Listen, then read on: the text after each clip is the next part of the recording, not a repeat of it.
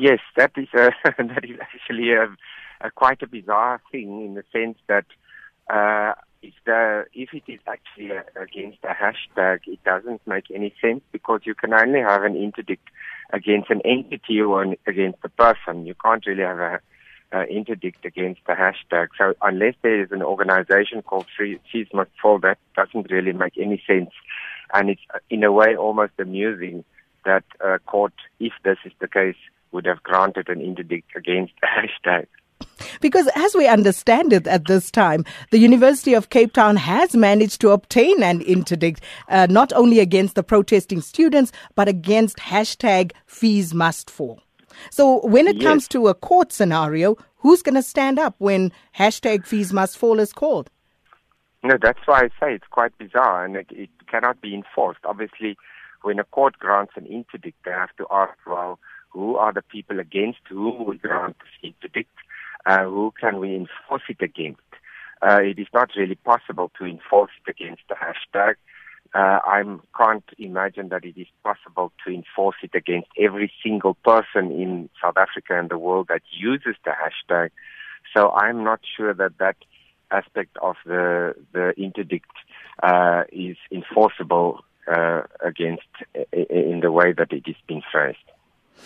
Now, just looking at the developments at various tertiary institutions, in your view, are South Africans currently experiencing the full might of what S29 of the Bill of Rights states, that everyone has the right to further education? Yes, you see, there are two sections in the Constitution that are really important. The one is the one that you mentioned in the previous interview, the right to make education more accessible and available. And the other one is that the state or nobody else is supposed to discriminate against anyone, even indirectly, by using fees or by excluding students who would have qualified otherwise to continue studying from studying because they don't have the fees to pay. It seems to me the Constitution demands of the state and of universities to work towards a situation, at the very least, where no student who is capable and who can pass and who passes their studies is going to ever be excluded from the university just because they don't have the money to pay for the fees, because that is a kind of discrimination on the basis of one's wealth, which is not only unconstitutional, it's also unconscionable. So what do you think is going to happen at these various institutions if the fees are still high and not revised for 2016?